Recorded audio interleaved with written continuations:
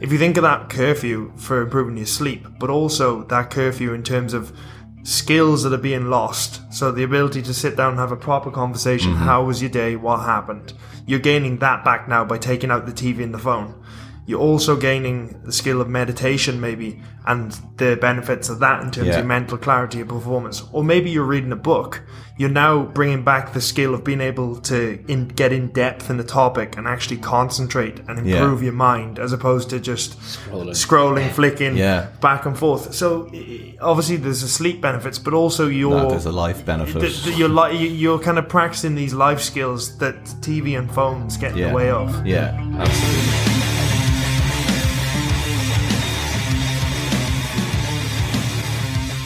Hello and welcome to episode number 20 of For Fit's Sake, the podcast brought to you by FS Gym. This week myself and Ruds are joined by Alan Flanagan. Alan, I'm going to go with the title The Nutritional Advocate. Yeah. As it's the easiest way to find you if people are looking for you. Yeah.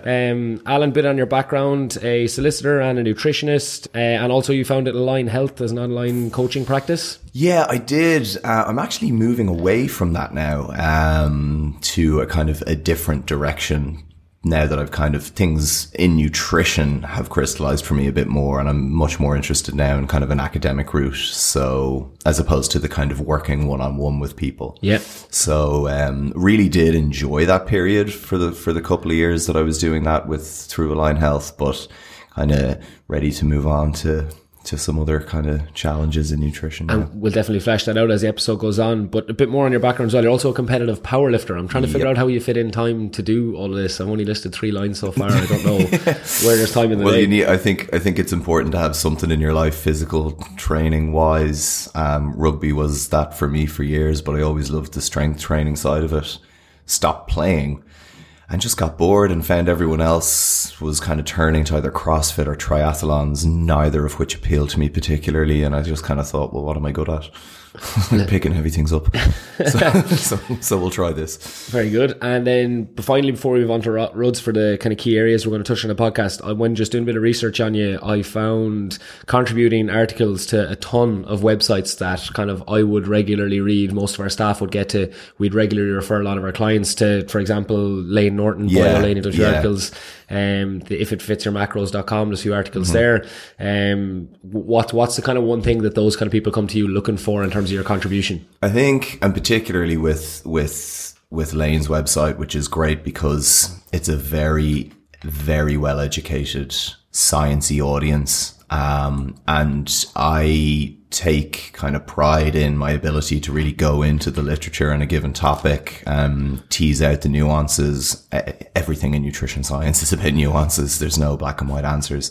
And look at things, from a particular analytic perspective. And I think that's ultimately certainly why I've got a lot of enjoyment out of writing for biolane.com, because you can write at a level and go into a level of detail with the science that the readers seem to really appreciate.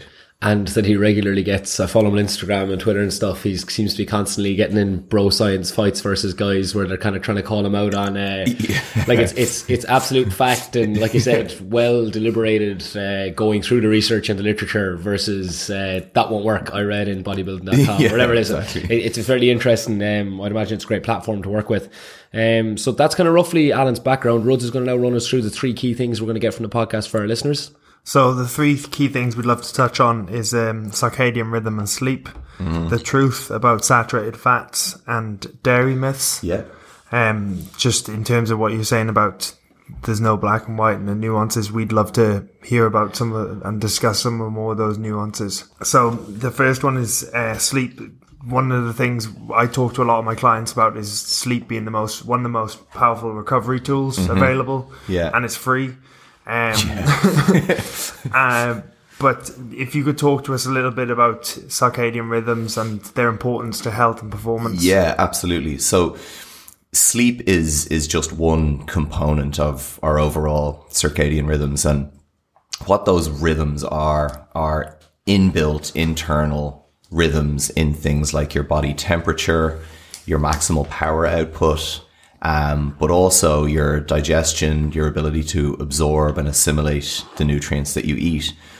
And essentially everything that we have, every process that we have, waking up in the morning, when we get sleepy in the evening, are controlled by rhythms in various processes. The thing is, in humans, those rhythms are actually a little longer than our 24-hour day is. So what we need external cues that help us to synchronize those rhythms to the day and the night phase, so we can anticipate those changes in the environment. And so the most primary driver of those cues is light exposure. So when we have daytime light exposure, we have certain frequencies and intensities of light, which corresponds basically to the color of a blue sky. That basically communicates to the brain that it's daytime, and that communicates then downstream to everything from your neuromuscular function to your digestive system to be able to do certain things at that point in time. And then the opposite happens when we lose that light cue. We'll have an increase in a hormone called melatonin, and that's the body really shifting at that point to preparing for sleep. We're moving from eating and digesting to resting and fasting, and we're moving into that sleep period. And this is an important concept in terms of the cues that help us synchronize to our environment. Well, light is the most important cue. Your meal timing is probably the second most important cue. And the two of them align together to give us a synchronization with our day and night. The issue in modern society is, first, our light cues are all over the place. Particularly in our climates in the winter, people might be getting up in the morning, it's pitch black outside, they go to work in the car, they don't really get any sort of exposure that tells them internally it's daytime. Yeah. And then they come home in the evening, they put on a 60-inch plasma, they stare at their phone, WhatsApping people right up until the minute they go to bed. That's basically communicating through the kind of light that electronic devices emit that it's daytime. But they're then going to sleep, they're waking up in the morning, they're knackered, they're going through this process again. And the other thing that extended evening illumination has created, whether it's just the lighting in our house or staying up with devices, is that people are eating later into their biological night. And all of the research coming out in this area now is showing that that's quite profoundly negative in its effects. And you don't even have to be overweight or metabolically unhealthy to have a negative impact on that. And I think that that's important because you've got a lot of paradigms now, particularly in the kind of intermittent fasting space, where the recommendation is to shove a majority of people's daily energy intake to later in the day. There's really no support for that when you go into the research. They did a study in Spain, for example, in lean, metabolically healthy women, like a BMI of 22, which is kind of as good as it gets for research. And it was a well-controlled study. So they had the exact same breakfast and dinner, breakfast at 8 a.m., dinner at 8 p.m. And all they did was change the timing of their lunch, which again was controlled. So the exact same amount of calories and macronutrients between the two groups. One group ate their lunch at 1:30 and the other at 4:30. And in the late meal, so considering that they're eating at 4:30 and then again at 8 o'clock. Yeah. So 74% of their daily energy was coming later in the day. And they ended up having decreased glucose tolerance, decreased fat oxidation, like all of these metabolic impacts in perfectly healthy, lean, active women. That happened just because the majority of their food intake was coming later in the day. So circadian rhythms are really, really important to multiple aspects of our health. From a performance perspective, if you look at world records, they're mostly broken in the afternoon. Strength and power output peaks between around 4 p.m. and 6 p.m. Really? Yeah. And that's associated with maximum core body temperature, which has a circadian rhythm as well. You can overcome that effect if people train in the morning, for example, by doing a thorough warm up. So it ties to body temperature, but it just really means that people who train earlier in the day will really want to raise that core temperature as much as they can. Good warm up being key, Ruds. Yeah. Just to jump across, because there's so many things in there I wanted to stop, and I didn't want to talk over you because people would kill me when they listen back to the episode. But what is then the first one I want to ask you is, what is a good rhythm in terms of, like, I know nothing is black and white and such, and it's different for every individual, but as a template, what's a good sort of eating plan as such in an Irish climate? Because you talked about like daylight and everything. So Yeah. what would be good for us? So I think the first thing is that meal names, shall we say, like breakfast and lunch and dinner, are relatively arbitrary. Typically they orientate around our social day. So one of the things about circadian rhythms is they'll run independent of everything else, right? It's the behavioral stuff that we try and superimpose on them that if they're not necessarily well synchronized together can cause issues. Breakfast, most people eat as a function of just being up in the morning before they go to work. Yeah. You know, the workday starts at 9, therefore breakfast is at 8. You know, these things are relatively arbitrary in their concepts.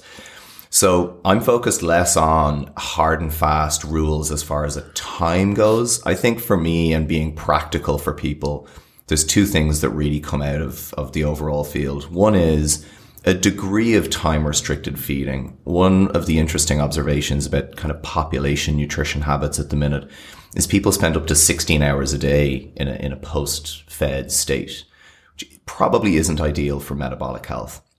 So having some sort of distinct cycle of your feeding window and your fasting window, and it doesn't have to be an extended, as a lot of the kind of intermittent fasting, 8-hour window. For me, being practical for people, I typically say 11, 10, that's fine, because you're just still giving your body a distinct cycle of the feeding and the fasting period. And again, the fasting period coming when you're kind of sleeping. The second thing is be consistent with your meal timing, whatever that is. That doesn't mean you have to have an increased meal frequency. But if you eat it, so just using me as an example, I'm not a morning hungry person. I get hungry between around 10 and 11.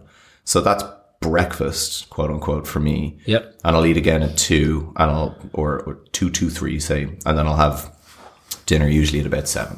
So I'm usually kind of 10, 1 to 2 or that window, 6 to 7-ish as far as dinner goes. And out of interest, from you experimenting with yourself as such, if you were to go and eat something at 9 o'clock, just for whatever reason, if it was after rugby training or something, would you notice much of a difference if that was kind of completely outside of your normal routine? No, not necessarily. You would notice perhaps if it was a heavy meal that it might impact on your sleep quality or the time it takes you to get to sleep if you go to sleep early after that. The reason I ended up, and I used to be a later eater, the reason I brought my kind of dinner forward somewhat was basically because I would typically go to bed earlier and get up earlier if I can. And so for me, if I was having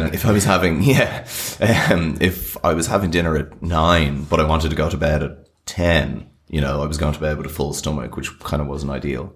So I brought dinner forward. But you get people that, maybe for them they hit the sack at 11 and they wake up at 7 and they're fine. And if that's their bedtime, they're still getting in their square 8. That's okay. But I think it just depends really on when you want to go to bed. But being consistent with your meal timing, and also within that, I think the last one is have the majority of your daily energy or the bulk of your calories earlier in the day. I think that doesn't have to be in one meal, but certainly between your first meal and your second meal, I think the bulk of daily energy coming in that period is probably better for us in the long term. So maybe in the first 4 or 5 hours of that 10, 11 hour period of eating. Yeah. It's funny you say that because myself and Ruds we're going to do a podcast on it separately, but we tried to do the 10,000 calorie challenge, where Ruds ate it from, more processed foods, and I ate it from what people see as traditionally healthier foods, mostly unprocessed single ingredient foods. And, our sleep, I didn't sleep well at all. I know you slept way worse. I had sweats and nightmares. The probably MSG. Block of cheese didn't help. Yeah. But, in terms of just like one question I'd get asked a lot, even like when I do a seminar, and one of the questions people would ask me all the time is, I get home late.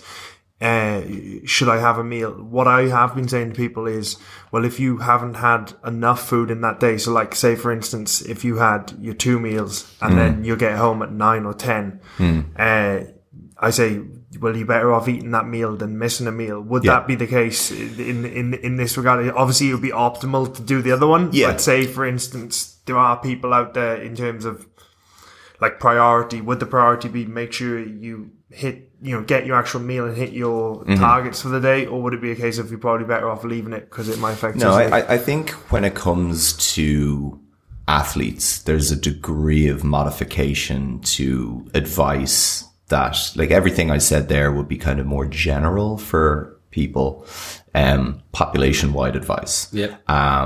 So for the Gen Pop, I'm usually saying try to have your dinner between say 7 and 8-ish, roughly. Yep. If you're an athlete, you've had your 2 meals in the day and you've gone and had a hard strength training session or field-based work, I would still say that you're better off, if you're under your kind of goals for the day, you're better off eating than not eating. But typically what I would say is keep the dietary fat content to that meal at a minimum, relative minimum. Lean proteins, even something as simple as having like a liquid-based meal, like a shake.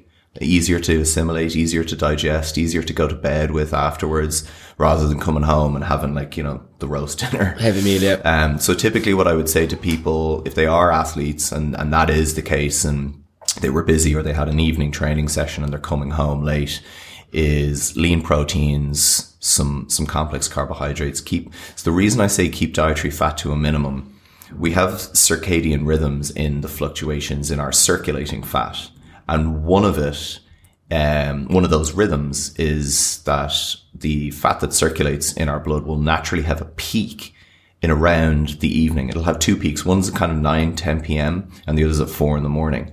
If you superimpose a high fat meal on top of that, you're impairing your ability to actually clear that fat from circulation.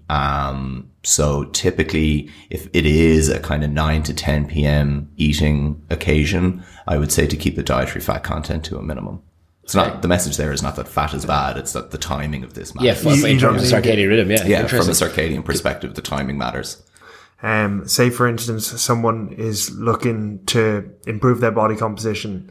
They train in the evenings. Say they've done a hard session in the gym here, like a metabolic type conditioning session, and they go home. Would that advice be the same, even though they're not strictly an athlete, because they've trained, they need to put the fuel back in the tank? Yeah, it would. Yeah, absolutely. Yeah. When I say athlete, I mean in the recreational term as well, not professional. Like, I mean, if you're engaging in any type of activity like this, strength-based or metabolic work, the advice still applies. Yeah, absolutely. Because that would be kind of what I talk about with people in the regard of, because that question would come up a lot, and people will say, "Oh, I've heard if you eat after 6, you're going to store it all as fat," and that. That would be the kind of fear they have. And then what I'd explain to them is, well, at the end of the day, probably the most important thing is making sure you're getting enough in over the day. Absolutely. And if you've just trained, think of it like driving a car. You've just emptied your gas tank. You got to put something back in the gas tank to go again. So just to kind of get some clarity on that, especially for a lot of the people who train with us, we have a lot of people who train in the evenings, and they'd be super interested to hear your take on that. It's something that we've been getting for a long time with the gym, and it's exactly, I saw Ruds getting worried when you were talking about when you were giving your advice there. He was kind of going, "Oh, I've been telling people this for years." But no, it is absolutely. If you train in the evening, you create that training session is an intervention in your day, and it's changing your metabolic state, and obviously your response to nutrient intake is going to be slightly different. You're going to deplete glycogen to a degree, so that carbohydrate content in your meal is obviously going to go preferentially to restoring muscle glycogen. The protein will obviously go to use, in terms of tissue repair. So I do think that the priority for someone that maybe, if we're talking about someone that had a busy day at work, they got their breakfast in, they got their lunch or whatever, but, they're under for the day, they come here, they do a hard session. Yeah, the priority is still to have some sort of nutrient ingestion, obviously to facilitate recovery. But just, I think for the practical side of it, keep it to something that would be relatively lean proteins and carb based. It's a good rough framework, because I would always live off that principle of, if I've trained later or gone for a run or done something, I will have what I think is a traditionally good recovery meal. Yeah. I would definitely include some portion of saturated and unsaturated fat in that. Yeah. And that's definitely going to have my mind thinking about doing that the next time I'm eating later in the evening. Because I'm definitely going to eat if I know I've trained. But it definitely makes sense as well in terms of sleep quality. Yeah, for sure. Definitely. And if it is very late, like if it's talking about someone getting home at 10 p.m, like typically I would say go for the liquid meal option. Yeah. You know, don't put something really, kind of whole foods in and be digesting that kind of up to, later in the actual biological night. Yeah. Well, sorry, Rose, because there's another really interesting thing you said there as well, was you were talking about the with light in Ireland, like, it being, look at what we've got now. It's bright at like 4:15 in the morning nearly, and it's going till nearly 11:15. Fantastic. Yeah, it's unbelievable. Yeah. I can see your tan is benefiting from it. But like, what would good strategies be then for people during the winter? So for the winter, I typically recommend a blue light box. You can get Philips, for example. They're literally about the size of the palm of your hand. Okay. Philips do a good range of boxes of light boxes that you can just switch on in the morning, and it will emit the exact intensity of light that would literally you would see on a blue sky day. The reason for that is that people, when they hear the whole light thing, they think, but sure, I'm sitting in a room now and it's lit up. It's like the light part of this is really interesting, because it's really to do with specific wavelengths and intensity of light. And that's what we respond to. And so if you look at, average office lighting, just as an example for listeners, the minimum intensity of light that we need for this kind of entrainment of our circadian rhythms is around 1,000 lux. Lux is just a measurement of light. Average office lighting can be 500 or less, even though the place seems bright. You're not getting that threshold that's needed to actually signal daytime.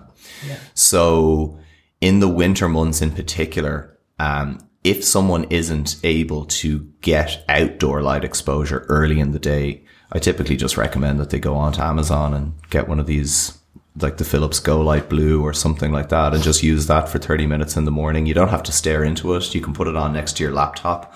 Your eyes will pick up on the light. And that is, you notice a difference. It's like having morning coffee. You really do notice light is physiologically arousing to humans.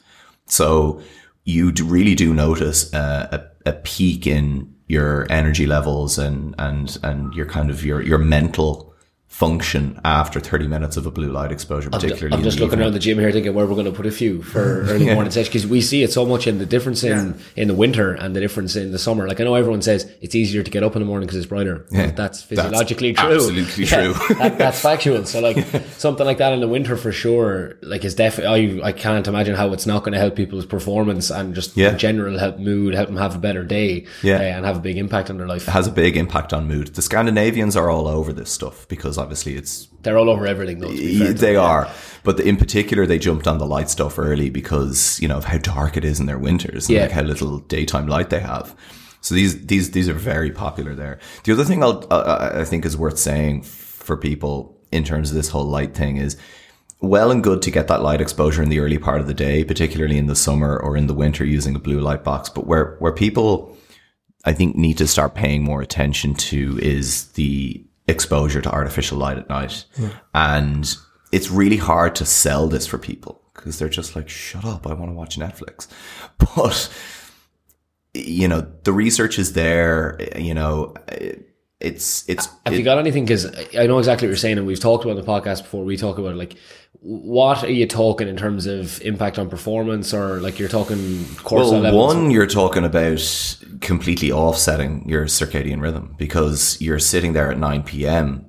You might know it's dark outside in your head, but it's these responses are dictated to for us, and the light exposure is signaling it's daytime. So when you go to bed, there hasn't been a switch in those underlying functions. There is an arousal level that obviously results from light exposure. So the biggest issue that really results from this is impaired sleep quality, and that's feeding into performance and recovery. What I typically find is that people, particularly in the winter months, will say, but I sleep 8 hours a night and I'm knackered in the morning. And it's like, well, of course you're knackered. You go to bed having had all of this exposure right up to the moment where you turn off your phone and turn off the lights in your room. So it's only when you enter that dark environment that your body starts thinking, right, well, it's dark now, but that could be 11 p.m. So you're offsetting your rhythm. And what people have usually experienced as the extreme version of this is jet lag, but there's a term coming out in the research now called social jet lag. And that's basically where you haven't traveled, but there's a disconnect between your sleep timing and how much you would sleep if you weren't with an enforced wake time in the morning. And the biggest difference that people notice when they start paying attention to their light environment is getting to sleep quicker and having better sleep quality, more restful sleep. So if they're not sold on improving sleep, particularly from a performance standpoint, it is really important. And the simplest thing to do is just dim light rooms, soft side lighting. You can go to the extreme and get glasses that will block blue light. That's where I go to, but people, are a bit funny about that. The other option is on the more moderate side, just have a TV/tech curfew. Have the electronic devices off certainly an hour before your planned bedtime. Read a book. That's kind of something that Roy said we've talked about a lot, and it's amazing to get that kind of background on it. The idea I talk to people about is when you're a kid, you have a bedtime routine, and that's how you get to sleep. Mm-hmm. But someone else is in charge of that. And then when we become adults, we get put in charge of our own bedtime routines. Mm-hmm. And then something else is always more important, and we let it eat into that. So what I say to people is you can't control the quality of your sleep. Like trying to sleep better doesn't work. Yeah. I'll just close my eyes really hard. Yeah. I'll count sheep and you lay awake all night. Or even that idea of like, I got 7 hours sleep, but how did you feel in the morning? If you didn't bounce out of bed, you probably didn't get the quality you need. Exactly. So just trying to get in that idea of like taking ownership of it. Mm-hmm. Like, I'm now my own parent. I'm the one who's in charge of my bedtime. That's terrifying. Yeah, but that's the reality of it. And I've got to just do this. I've got to build a routine where I turn, like you said, curfew, phone, TV goes off.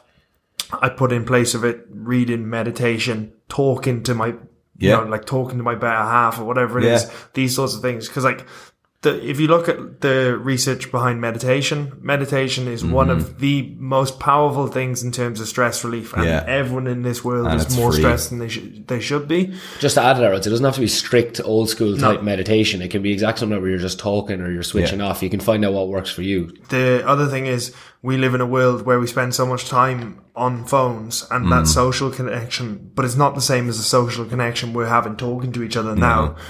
And then the other thing is we live in a world where everything is like instant. So I go on a phone, Instagram. I don't finish reading a full blog because I can't, that's what we're conditioning ourselves to now. Yeah. If you think of that curfew for improving your sleep, but also that curfew in terms of skills that are being lost. So the ability to sit down and have a proper conversation. Mm-hmm. How was your day? What happened? You're gaining that back now by taking out the TV and the phone. You're also gaining the skill of meditation maybe, and the benefits of that in terms of mental clarity and performance. Or maybe you're reading a book. You're now bringing back the skill of being able to get in depth in the topic and actually concentrate and improve your mind, as opposed to just scrolling, flicking back and forth. So obviously there's the sleep benefits, but also there's a life benefit. You're kind of practicing these life skills that TV and phones get in the way of. Yeah, absolutely.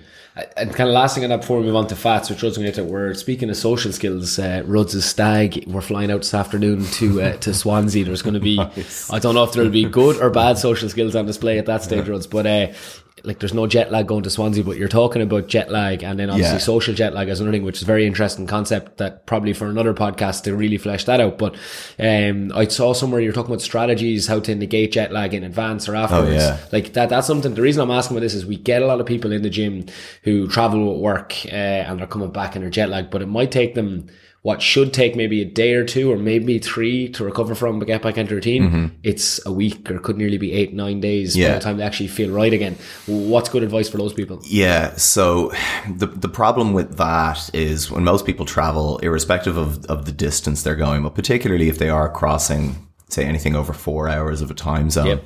What time is it in Swansea? It's probably they don't even have clocks over there. I'd say. Happy hour. People just treat the journey like, you know, like they would any other kind of day or evening activity. So they stay up, they watch movies, they don't pay attention to the time it is, they eat food whenever it's available on the plane. To really phase advance or delay and get over jet lag in anticipation of it, you need to be factoring in where you're going, what time it is, what the difference is, and you need to be operating in terms of your sleep schedule and your eating as if you were kind of at that time zone. Now you can do, it depends on how long the trip is. If people are just doing a 2-day trip, reality is you'd want to keep yourself closer to Irish time, say, for example, than you would where you're going. But the best thing to do would be to maintain your timing of kind of food intake roughly around what it would be here. So, you know, keeping your phone on Irish time or keeping a watch on Irish time. So if you're on the plane on the way back and it's a 4-hour, 5-hour, you know, 8-hour plane ride, or you were in New York, and, you know, it's 1 o'clock in the morning and they're serving food on the plane. It's like, treat that as 1 o'clock in the morning. One, you should try and be sleeping on the plane as much as you can. So stick to a sleep schedule that roughly overlaps with where if you're coming back to Ireland. And try and sleep in advance of that. Use one of the masks, you know, that they'll bring a sleep mask just to be able to like block out all the light on the plane. Sleep over an Irish night. And keep your meal timing consistent with your Irish meal timing. And the reason I find that so interesting is I'm just back from my honeymoon on Monday. Got married last month and we went away to Portugal for the honeymoon. We were in Lisbon for a week and Madeira for a week. And I've never come back from a holiday, like a 2-week holiday fresher. Like I got in at maybe 2:30, 3 o'clock on Sunday night, very late, and I was in here at 9 o'clock in the morning training with the guys. But like, I honestly felt, I mean, maybe I was just bored after two weeks of my honeymoon, but I came in, I felt $1 million. I wasn't knackered by 4 o'clock. I didn't need a nap. And it's obviously because I'm on the exact same time zone in Portugal. The eating was the same. Everything was the same. I did a trip to Australia in March, for a mate's wedding, and I was only there for 10 days and I didn't want to be knackered for the whole time. So I started 2 days before I went out. I started shifting my meal timing, using my blue light box in the evening here, using the glasses in the morning, and slowly kind of phased that. And then for the journey itself, I completely shifted everything onto Aussie time. Okay. So I fasted for 24 hours and then started eating at a time that corresponded with, say, 9 a.m. in Australia, and slept on the flight from here to Dubai, even though it was 11 in the morning, but I'd stayed up later that night, so I was tired going to the airport, wore the blue light blockers, took a melatonin, slept because it was 11 p.m. in Australia. Everything, I changed my watch, everything was onto Australian time. Very easy, miss a flight operating that way.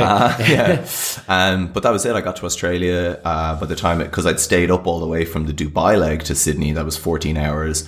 Got there, landed at 9:30, tired enough, went straight to bed, slept, woke up at 8 a.m., no jet lag for the trip, and did the same on the way back. So worth it. It's so worth it. I honestly think we could talk about the circadian rhythm in more detail for ages, but we kind of want to get into some of the other topics of what we're looking to get, Ruds. In terms of when I was doing the research for having you in, I was reading some of your stuff in terms of saturated fat, and it's something I'd love to touch on with you. In terms of, first of all, like, what is saturated fat's role in optimal health and performance? Yeah. So there's been this kind of real movement. It started in 2010 with a particular paper that was published saying that, we were wrong. There was no association between saturated fat and heart disease, which has traditionally been the focus of saturated fat in public health and in research. And it's gathered a lot of momentum. I'm not sure why. I think people like to be told that the kind of foods that they want to eat they can, you know. Yeah. So, you know, go ahead and put butter in your coffee, and cheeseburgers are fine, just don't eat the bun. And this kind of narrative that's developed, because part of this movement is very much sat fats were fine. It's all carbs. So once you ditch the carbs, you can pour sat fat onto your heart's content. What we're talking about between saturated versus unsaturated really it's a chemical term. And all saturated means is that, you know, that the particular type of fat has a particular chemical structure. That is typically found in animal fats for the most part. You can get some saturated fats from plant sources. Coconut would be an example of that. And again, people are putting coconut oil in everything from their skin to their hair. So this is, and then unsaturated fats simply, are, you know, chemically, structurally different, but they would be the kind of fats that we would associate with the Mediterranean diet, olive oil, nuts, seeds, and fish, and oily fish in particular. There's one thing that seems to be very much, you know, driving this kind of movement. And it's the suggestion that, well, public health advice in the 70s and 80s started recommending people consume lower fat diets. That's true. They did, but they also, you know, recommended people consume less sugar and more eat more vegetables and eat more fruit and eat more fiber. And this was in the 70s. So public health advice on the nutrition front really hasn't changed that much. And it wasn't wrong back then, just latching onto this one thing.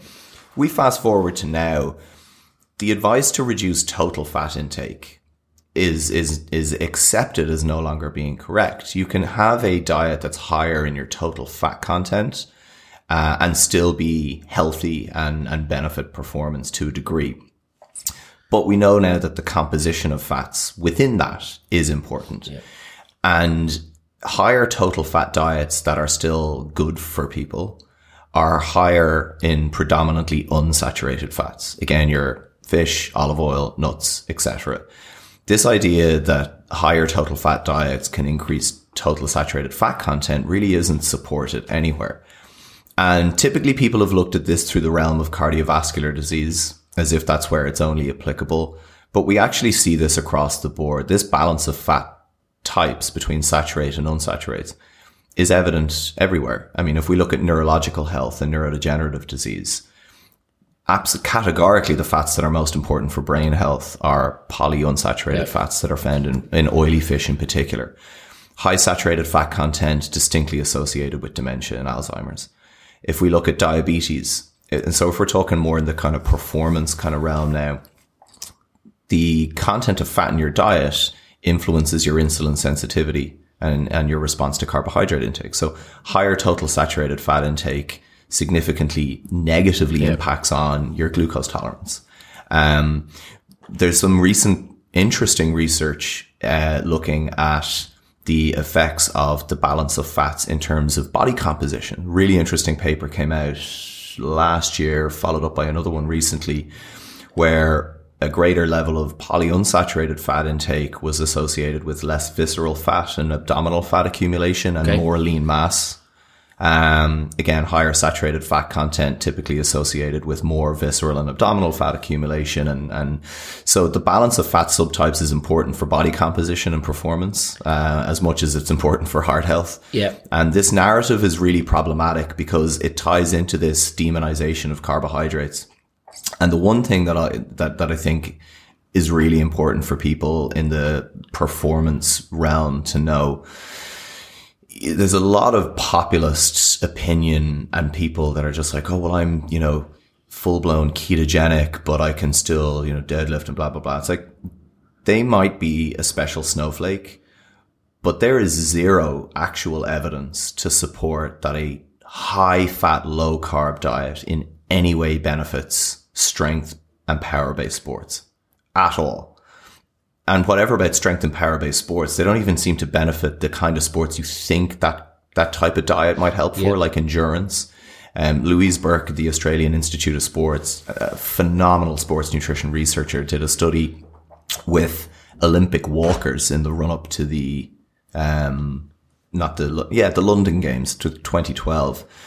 Again, on this idea that maybe a high fat, low carb diet benefits people in that kind of aerobic intensity range. Yeah. and they had them on a yeah. it technically makes sense, and that's the argument that's always put forward for it. They did 4 weeks on a ketogenic diet and their performance tanked. And part of the reason that it tanked is because the creation of energy in that metabolic state is quite costly, and it's quite an awkward process. Remembering that this switch into using ketones for energy is a survival adaptation for when humans are starving. So I fail to see, even at the level of logic, how that a survival mechanism that kicks in relates to peak performance, and it doesn't. And what they attributed the decrease in performance to was that it impaired their exercise economy. They became really inefficient actually at using oxygen. And so really the populist notions about, and you'll get the odd person saying, well, I'm ketogenic, but I can still do this, that, and the other. And it's like, I will always default to the research, and I don't care what, an Instagram hero that claims that they're able to have high levels of performance on a ketogenic diet says. It's nowhere in the literature.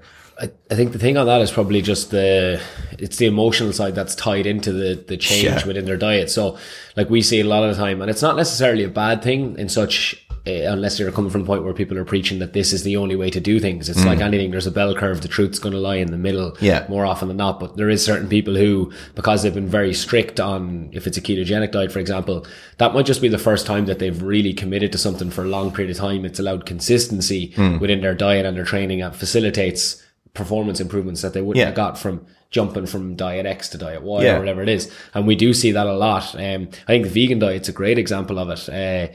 Like I've had a lot of people who said they've lost a huge amount of weight since they're vegan, their body fat's lower. And I'm saying, like, in certain scenarios, I know from certain people I've worked with, it's because there's not necessarily crisps and chocolate as part of that vegan diet. Food groups go out the window, and they suddenly are eating loads of vegetables and loads of pulses and legumes and beans. And it's like you've just gone from eating, and that happens to a lot of people that go low carb as well. They go from eating your standard Western diet of like Cheerios and Tropicana for breakfast, and then just the sandwich for lunch and whatever, and the pasta for dinner. And suddenly those foods, when they decide to go on a low carb diet, are not available to them. And they start eating eggs and spinach for breakfast and chicken and, some more veg and so they're suddenly eating loads of non-starchy veg and lean proteins and healthy fats. And they think the magic bullet is the absence of carbohydrates, and they don't realize that they've actually just made significant dietary quality improvements. And it's true across the board. I think with the fat thing in particular, it's important to stress that even within the literature on ketogenic diets, this whole balance of fat subtypes, it's not a secret. Like the ketogenic diets that, are used in research, they might have 70% fat, but the majority of that is still unsaturated fats. When you're talking balance, have you got a ratio or something that you operate off? What way do you? So ratios, I think, yes, but a ratio is often unhelpful for people in, because people eat food, not ratios. Yeah. So I'm this is where I think public health nutrition advice is lacking. I think we need to be making food-based recommendations to people. Yeah. So rather than give ratios, I always try and come back to food-based recommendations. So if you consume animal produce, then some saturated fat intake as a byproduct of that intake is going to be okay. You have red meat, like beef or lamb or pork a couple of times a week. That's absolutely fine. We'll talk about dairy, obviously, because that is one of the nuances, and it's different. But whole milk dairy produce is fine. But predominantly, you want the majority of your fat intake to be coming from plant oils. Olive and rapeseed oil seem to be two that have particular health benefits. Nuts or nut butters, oily fish 3 times a week certainly seems to be the threshold for long-term brain health as well. And seeds, sunflower seeds and pumpkin seeds. And if that's the majority of your fat intake, then the saturated fat intake that comes as a byproduct of your animal intake is fine. You'll achieve that balance that we're talking about. With regards to saturated fat, like in terms of, like you're saying, having red meat a few times a week, and is in terms of hormone health with regards to testosterone? Is there something in that in regards there's this kind of idea or, myth that's come out as, I think Tim Ferriss is actually to blame for this, to be honest. This idea that saturated fat ties to testosterone production. It actually doesn't really, but your total fat content does. So what I typically say, now that we've gotten over the whole people need lower total fat and we don't, typically what I would say is just make sure that your fat intake actually isn't too low. But it's your total fat intake that really is the issue for hormone production, not specifically saturated fat. And we don't need a lot of saturated fat in our diet. But I think in our type of diet, you're going to pick it up naturally. It's exactly like you said. Most people are, if you're eating meat, if you're consuming, animal, like if eggs, whatever it might be, which kind of leads us on to dairy as well then. Like I know you have some specific thoughts about dairy. Do you want to share those with us? Well, I just think that it's been a really maligned food group in the last while. We have this kind of surge of interest amongst everybody now about health and nutrition, right? And dairy is one of these food groups that has been attacked from all sides, kind of on the extreme plant-based side and some of the more militant circles of veganism. You get posts about it containing pus and it's a cow's milk. We're not designed to eat other animals' milks. And it's like, well, if that's the logic that we're applying, then by that same thought process, humans should only be eating other humans. I mean, that idea is just ridiculous. But it's also this idea that everyone's intolerant to it, that's fairly farcical. One of the things, if you look at this alleged increasing, there is no doubt that there is an increasing prevalence of allergy and intolerance to food. But people are blaming food. Actually, if you look at that whole area of kind of research, like the microbiome, our gut bacteria composition, it's really important for how our immune system sensitizes to food, which is why early life stage variables like breastfeeding and delivery method are really important. And that's why weaning children onto solids while breastfeeding is probably the best way to maintain or reduce their risk of having any sensitivities to food. But our generation, for the most part, there's a huge prevalence of C-section deliveries. People weren't breastfed for particularly long durations, or were, in many cases, certainly in Ireland in the 80s, recommended to go straight onto formula after a few weeks of feeding. So we have pretty poorly calibrated immune systems. The composition of our gut bacteria likely isn't necessarily, the best for that. And people are responding to food intake, but it's not a reflection of the food. It's more a reflection of their actual host health. And dairy has fallen kind of into this category of foods that everyone is convinced they're intolerant to. And I'm not convinced that that's the case at all. And then you've got really the more, scaremongering about it as a food group. And that really doesn't have any, I think if we're objective about it and we step back, it's one of the most nutritionally complete foods that we have available to us. If you look at, the carton, the nutritional information on a carton of whole milk, it's essentially equally balanced protein, carbohydrates, and fat. The fat content in dairy, in whole milk dairy, is really interesting because when I say whole milk dairy, I mean whole milks, yogurts, and cheeses. The fat content in it, even though it is saturated, is slightly different because even within a classification of a fat, you'll have different lengths of them. And the fats in dairy are short chain fatty acids and they behave a bit differently. And the fat is also in this kind of membrane. It's encapsulated, and that membrane has this impact on how the liver produces cholesterol. So you actually get beneficial impacts on your blood cholesterol levels from consuming cheese or whole milk or yogurt. They've done some really interesting research comparing the exact same weight of an amount of cheese to butter. Because butter's a craze at the minute. Yeah. But butter is a refined food. It's the process of, removing the milk fat membrane and removing the other and then solidifying it. So you remove all of those other processes and churning the cream out of it, and the milk fat's removed. And butter, compared to cheese, will drive up someone's LDL cholesterol levels when the cheese won't, even though they have the same saturated fat content. So even within dairy, not all dairy is created equal, so to speak, in this sense. And this movement that people have now towards like butter being this panacea of health, no, there's moderate amounts of butter are fine, but like it shouldn't be something that people are putting 2 teaspoons in their coffee of. It's funny you talk about that, because actually there's someone who trains in the gym here, Emma, and this is her area of research. Oh, brilliant. So she's been doing this since she joined the gym, say maybe 3-4 years ago. Is she in UCD by any chance? UCD, yeah. So UCD are doing some great research in this area. I'm looking forward to seeing it coming out. Yeah. And like hearing you talk about that is exactly what she's been doing, and like hearing her conversations 3-4 years ago talking about that, and she's so passionate about cheese. Yeah.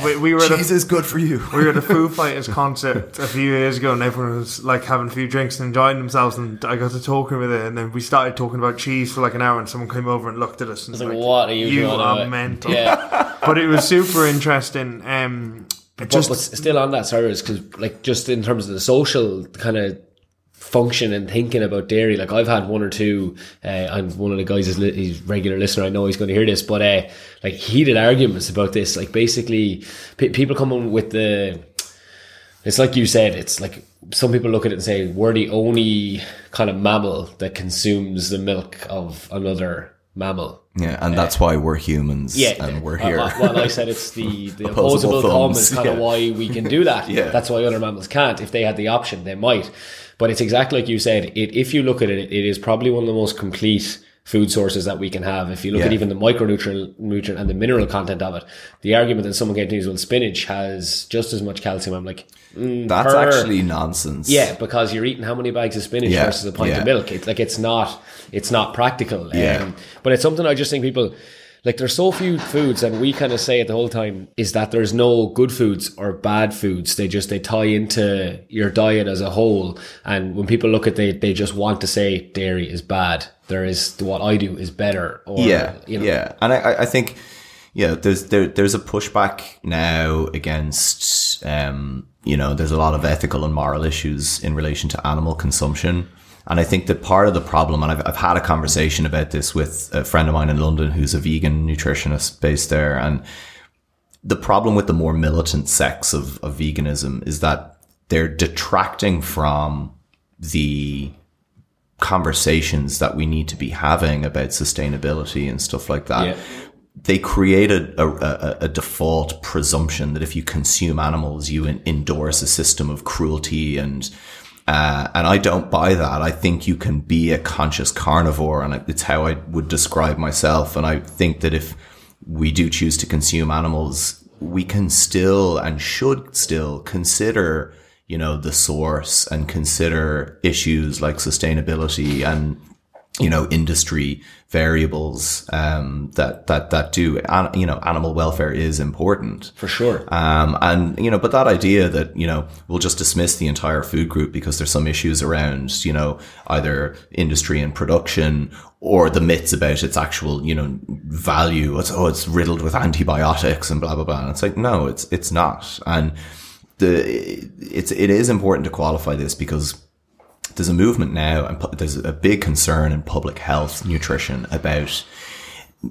parents defaulting their children onto plant milk alternatives. They're not milks. They're not nutritionally comparable. Like if you look at the actual ingredient list, you might have 2% almonds in an almond milk and the rest is just additives and water.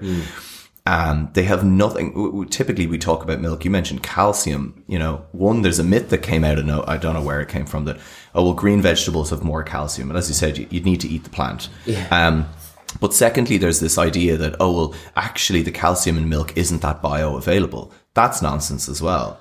And when we were talking about the impact of cheese versus, say, butter on cholesterol levels, part of that is to do with the calcium content of that. So it's really part of dairy's benefit is the calcium content, not just in terms of bone health, but creating these kind of soaps in the gut that prevent a degree of fatty acid absorption. The other thing as well, though, is that dairy contains things like iodine and phosphorus and micronutrients that are really important that we don't even talk about. There's some really interesting research using milk as a hydration tool, and it outperforms, a Lucozade Sport or a formulated isotonic sports drink.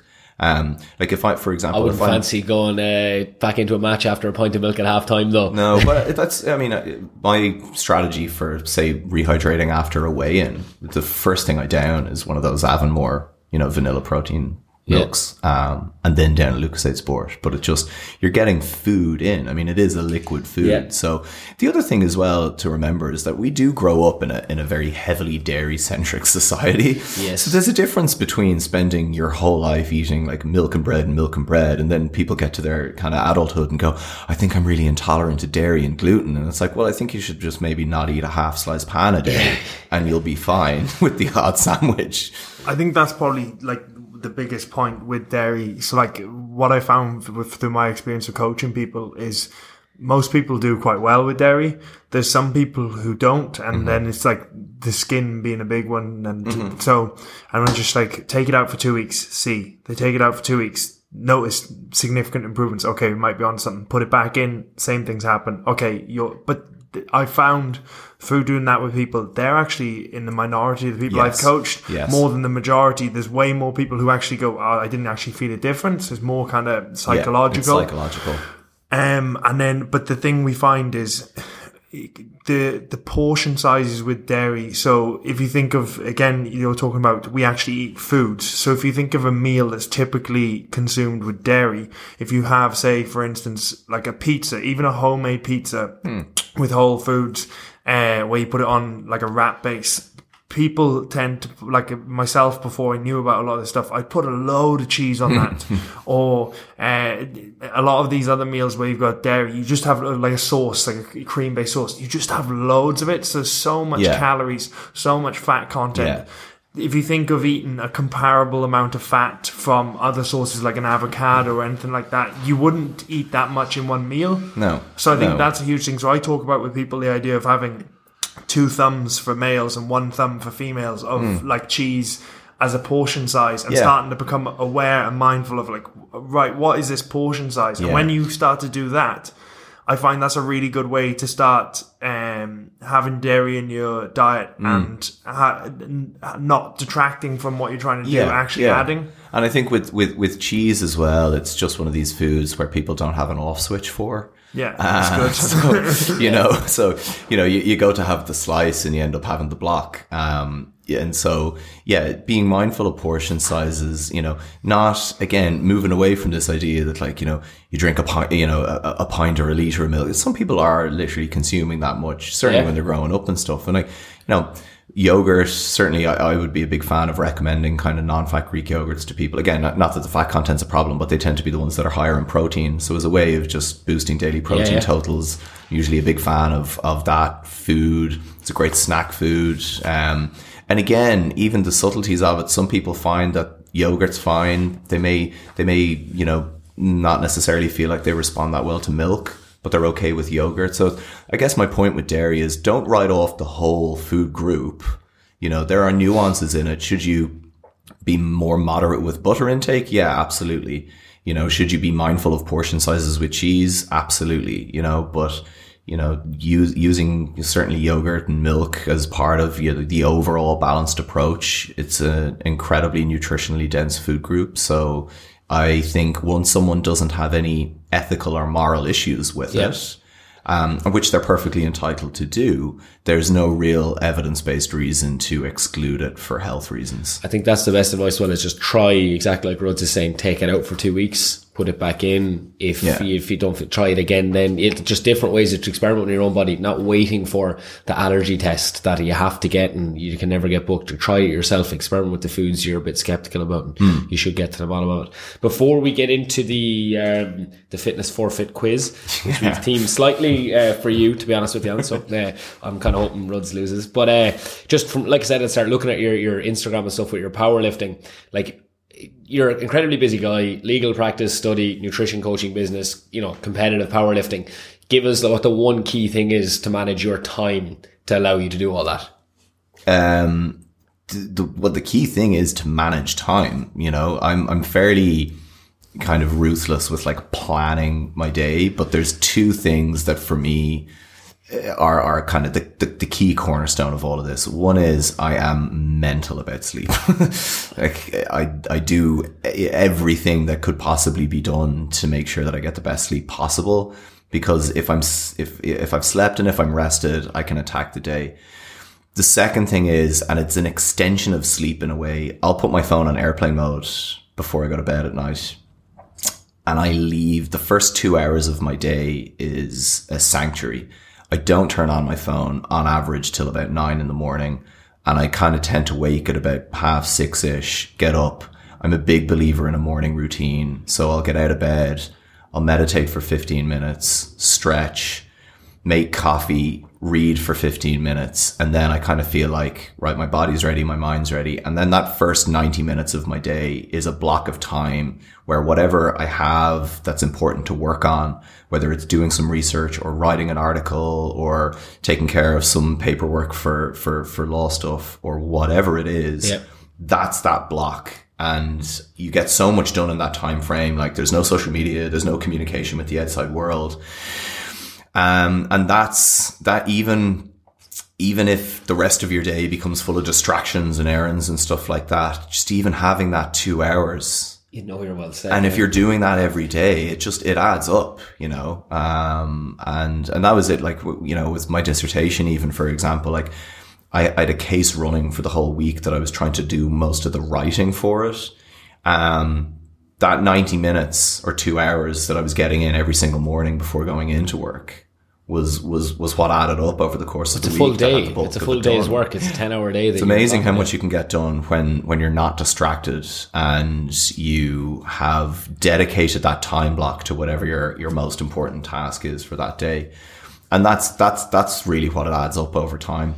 Very similar as well. Ben Coomer, when he was over doing a talk February, you're a guy crazy about his sleep, like nothing would get in the way of interrupting his sleep routine and his morning routine. So there's clearly a bit of benefit to it.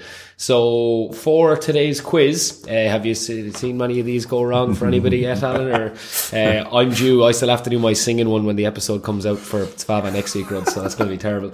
But basically what we've got, Dara's going to step in as our quiz master. Lansdowne rugby themed quiz, as Rudd's dad, Big Mike, former guest on the pod, friend of the pod, is head coach at Lansdowne, and you're currently doing a bit of training down there. Yeah. So the forfeit is going to be the Ben Bruno 50 rep front squat challenge. It's your body weight on the bar. What are you weighing in at? 86 at the minute. And Rudd's? 108. Okay, very good. Turn your phone off, Rudd, so you're not listening to what I'm saying there. You got to perform 50 reps in 5 minutes. Right. At body weight. Fair, straightforward enough. Clock starts when you rack the bar, ends when you get it done. Post it on social media and tag the other person. Hoover, over to you. Over to me. How are you, Flano? Good, dude. How are you? All good. So, Lansdowne team quiz. Right. First one to you, Flano. And may the best winner win. How many All-Ireland Division 1A titles does Lansdowne have? In total? Total. 3. Yes, 3. 2013, 15, and just the year gone, 2018. Yeah. Ruds, what year was Lansdowne founded?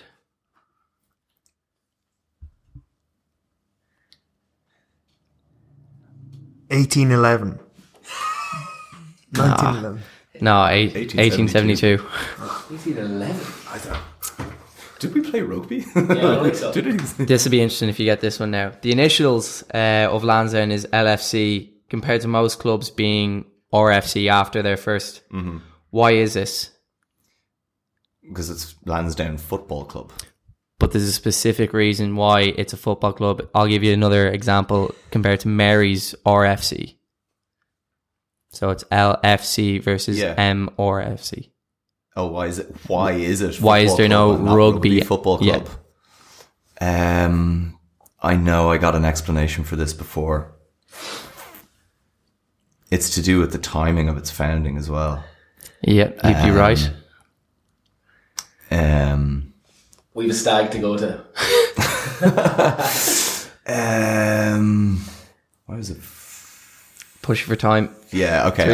3, 2, 1. It's to do with the founding. Yeah. So 1872, Lansdowne was founded, and then the IRFU was founded in 1874. So they titled it Football Yeah, Club I versus read Rugby some- Football Club. Yeah. Yeah. Rods, who founded Lansdowne? Your dad. Mike Ruddock.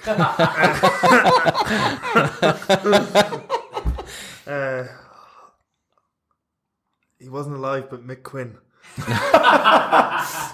No, Henry Rutherford. Right? Henry Dunlop. Oh, Henry Dunlop. Yeah.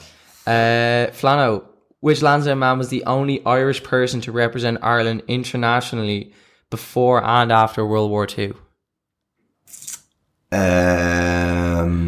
Lansdowne person to represent Ireland before and after World War II. Let me think. If in doubt, Mike Ruddock. Yeah, He Mike never Ruddock. talked out, lads. His back was good. No, Michael Dunn was too early. Push for time again. 3, 2. I'm going to go with Ned Lightfoot. 1. Centre. No, Con Murphy. Rods this for the draw. Definitely wouldn't have got that. Yeah. How many British and Irish lines have Lansdowne supplied, Rods? 11. 14. Unfortunately. So, Ben Bruno for you, Rods. And Flano escapes with nothing. I'm kind of looking forward to that. Flano, thanks again for coming in and doing the episode with us. I know Thanks a obviously million, lads. crazy busy time for you. Just what's the best way for people to find some more information on you if they're interested in your stuff and your research? Right now, actually, it's just Instagram, but I have a new site up and running. Not up and running. It will be up and running by the end of July. So, but if they follow me on Instagram, they'll know when that comes out. Fantastic. We'll share all the links. Thanks again, Flano. Excellent. Thanks, Have a good Conor. day. Cheers, lads. Well,